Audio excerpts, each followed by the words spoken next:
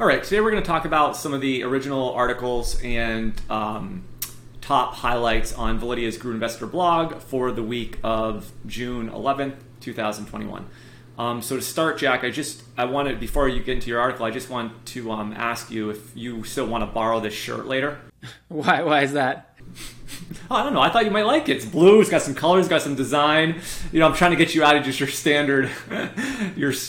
Yeah. No, I'm going to continue with the boring operation that I've got going. It fits well with my personality, so I'm going to keep going with it. All right, nice. Well, we'll get you. I will let you borrow it if you want it. But maybe to start, what was your article about this week? My article is called "The Balance Between Edge and Conviction." So what I wanted to look at is one, how difficult edges are to get in the market. So everybody thinks they have some sort of edge, some sort of reason they can outperform the market. Whether it be professionals like us that have developed a system, or whether it be individual investors. And a lot of people are day trading these days, and they think they have some edge over the market. Ourselves included.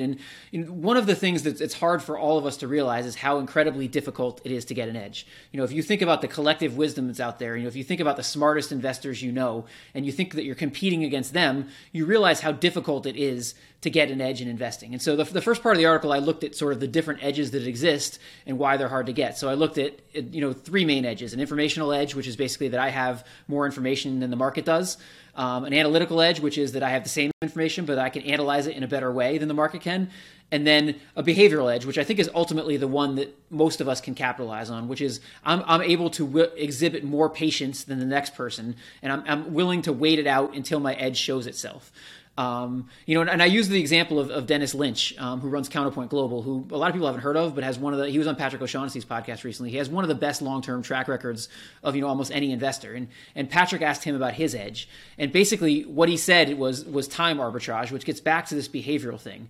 So although they have amazing analysts, they clearly have an analytical edge in what they're doing, that they are analyzing companies. If you look at what they've bought, they're analyzing companies better than other people. What he thought his true edge was his ability to stick with it, and his ability not to focus on the most recent quarter and to look out to the long term. And so I think that was maybe the conclusion of the article, is that your conviction in your strategy and your ability to see through on your edge is probably the key. And for many people who think they might have an informational edge or an analytical edge, they may not when they actually think they do. Yeah, in terms of what Dennis Lynch said, it kind of reminds me of what Robert Hagstrom was saying sort of about Buffett. He's willing to take a really long-term view, make big bets when he thinks the odds are on his side.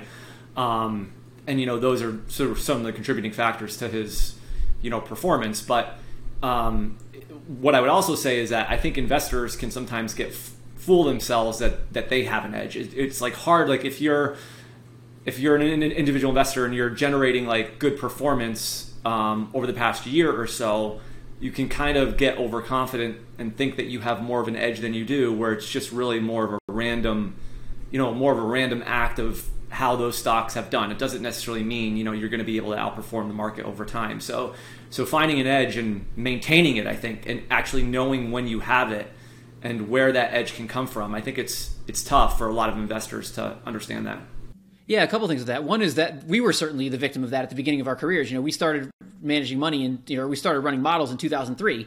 And 2003 was one of those years where basically if you threw a dartboard at the market, because small stocks were outperforming and value stocks were outperforming, if you threw a dart at the market, you would have pretty much picked anything that would have outperformed. And so we thought we were a lot better than we actually were. And you're seeing the same thing right now with what's going on, since the bottom of the coronavirus crisis. If you just bought a random basket of, cheap price to book stocks, you have an incredible performance off the bottom. And so you may think your strategy is better than it actually is, and that strategy may not stand the test of time. So like you said, it's sometimes when you have really good performance in a short period, you think you have an edge when you don't really have an edge. And the other thing that's important is, I was talking about the balance between edge and conviction. Your point is really valid that you have to actually have an edge for the conviction to matter. If you have this strategy and it's underperforming and it doesn't work, well, the more you can keep sticking with the strategy all you want while it underperforms, it's never going to come back. And so that's what's so hard about this, is you have to have confidence that you actually have an edge for that conviction to matter. So it's a very challenging trade-off. What was our podcast this week? Yeah, so let me just back up to last week. So we did Robert Hagstrom, who wrote The Warren Buffett Way, and he has a new book, The Ultimate Money Mind. And he basically is like a student of Warren Buffett. He's written a lot of books on Buffett. He studied Buffett. And so it's kind of about peeling back, the onion on the methodology, the philosophy, Warren Buffett's success in investing. So, and I really enjoyed that conversation with Hagstrom. It was a good one. It's doing well. So anybody that's interested in sort of learning more about Warren Buffett, I encourage you to watch or listen to that one. And the podcast this week was another one of our episodes where we highlighted one of the models on Validia, and this week we highlighted the Joseph Piotrowski, we call it the book to market investor model, which is based on a research paper. The title of that paper is Value Investing, the Use of Historical Financial Statement Information to Separate Winners from Losers. And we talked about what went into that systematic strategy. It's basically a strategy that starts by identifying the cheapest stocks in the market, and then it tries to, within that universe, identify those that are seeing improvements in their financials and fundamentals to try to separate those value stocks that deserve to be cheap versus those that are seeing improvements in the business and should be maybe re-rated higher in terms of their valuation.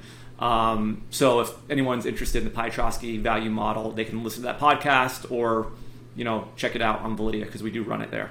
Yeah, going back to the Hagstrom thing, I thought one of the most interesting parts of the podcast was when he sort of broke down why Amazon was a value. He was working with Bill Miller at the time, and he sort of talked about how they understood the business of Amazon better than your average investor, and how that made Amazon actually a value a long time ago.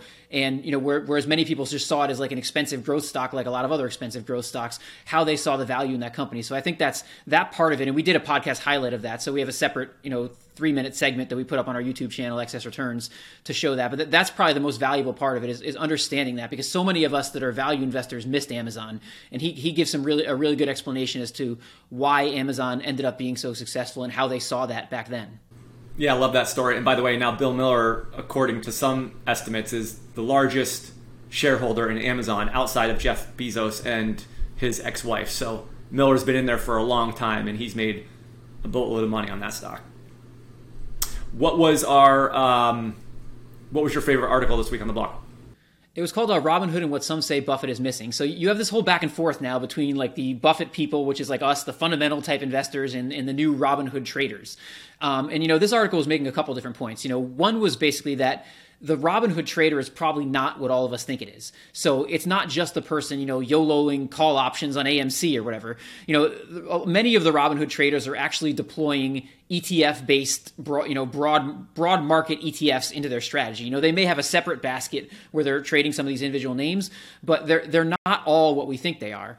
But the other part of it is, this. I'll read a quote from the article because I think it's interesting. Is they were saying fundamental-based narratives such as those that prevail Buffett and Munger's worldview might increasingly be irrelevant. ETF investors using apps like Robinhood might just be heralds of a new investment normal. And you see this all the time. I don't necessarily agree with this, but this idea that because this is becoming a flows-based market, because we have all these Robinhood traders in there, that fundamentals may not matter as much in the future as they have in the past. And so obviously I don't believe that, but I think that's a narrative that all of us have to consider. Is has something changed here in the world where maybe in the ultra long term fundamentals will still matter, but we're going to be in a period here for a while because of the rise of these Robinhood traders where maybe all of us that are fundamental investors are getting this a little bit wrong. And maybe we're going to be in a flows driven market for a long time. And, where I think that's important is, and what we try to do in our process is we always try to incorporate multiple factors. And, the one factor that's going to do well, if that ends up being true, is momentum. And they sort of talked about that in the article. And that's why it's important to have all of, exposure to different factors in different, over different periods of time. Because if that's true for a long period of time here, and if value doesn't work or if quality doesn't work, having that momentum piece is going to be really important in terms of producing an overall portfolio return. So, I'm not a believer that fundamentals are dead, but I do think all of us have to keep in mind, what do these Robinhood traders mean for the market? What does social media mean for the market? All these things that are changing, what does it mean for the market going forward? Because I think it's probably going to have a significant impact. Yeah, I just saw something today. It was a headline that crossed that was looking at the performance of the most heavily shorted stocks so far this year. And they're the ones that are doing, quite well. And to your point about and a lot of that is driven by this, Wall Street Bets sort of Reddit crowd and people piling into these, trying to get these short squeezes and trying to profit from it. So it's a good question. Only time will tell. I think what changes that maybe a lot is a bear market. If you get a bear market and things get washed out and not everyone is always making money, I think some of that, behavior changes. But who knows when a bear market will come? We just don't know. Yeah, and also if we end up with a situation where rates are higher, where capital's not as cheap, you might have a situation where the cash flows companies are producing is actually what's required to run their businesses. And then you may see the companies with better fundamentals, companies producing better cash flow. You may see them doing better. And you may see some, just like you saw in 2000, you may see some of these growth names that can't really support their businesses. You may see them fall by the wayside, but who knows? What is your article? So it was a Bloomberg article, Bonds Have Never Been So Useless as a Hedge to Stocks Since 1999. And basically what it was highlighting was the correlation between the S&P 500 and the 10-year Treasury has basically turned positive. And most of the time you don't want that, because you want bonds, if the market's declining, you hope that your fixed income or your long-term bond exposure will act as a buffer to the portfolio. But what's actually happened here is, it's at least over the last couple months, is the relationship has turned positive. Now, there has been other times where this has happened, but normally there's a negative correlation between the two asset classes. And one of the analysts in the article kind of was citing the fact that inflation is acting like as a volatility catalyst, as he put it. So, if you get a period of high inflation and rates are expected to go up, that would mean bond prices would go down, and you might also have that scenario happen with stocks, which is a situation where stocks and bonds go down together. So it's just something that investors, I think, need to think about and be aware of. Bonds may not act as the diversifier in this market environment that they have in the past. And we're doing actually a webinar tomorrow around alternatives to the 60-40 stock bond portfolio, and just some of the things that we think investors should be thinking about, given the fact where the market valuation is and given where rates are. So this is, I think, this is something that is becoming more aware in the market, that things like the 60-40 or the diversification that bonds offer may not be as safe as they have in the past. This gets at the whole issue of the danger of looking at averages and not looking at what's inside those averages. So in general, stocks and bonds are negatively correlated, but there's been significant periods and long periods in history where they weren't. The 70s is an example. So it's just, and what's common in those periods is inflation. And so the question really becomes, are we going to get significant inflation? And if we do, you may see a situation where bonds are not the protection they have been in the past. And so it's just important to dig underneath the data when you say stocks and bonds are negatively correlated, to understand that that doesn't mean that they are all the time. And to understand, like, in some cases, if you have a situation like that, you can have it where that relationship has been consistent through time, but stocks and bonds are not one of those things. Stocks and bonds have periods where they are negatively correlated. They have periods where they're positively correlated. And so it's just important to keep that in mind when you're building a portfolio. Yeah, that's a good point. So we'll put links to all these articles in the show notes, and thank you guys for listening. We'll see you next week. Thank you. Justin Carbonneau and Jack Forehand are principals at Validia Capital Management. The opinions expressed in this podcast do not necessarily reflect the opinions of Validia Capital. No information on this podcast should be construed as investment advice. Securities discussed in the podcast may be holdings of clients of Validia Capital.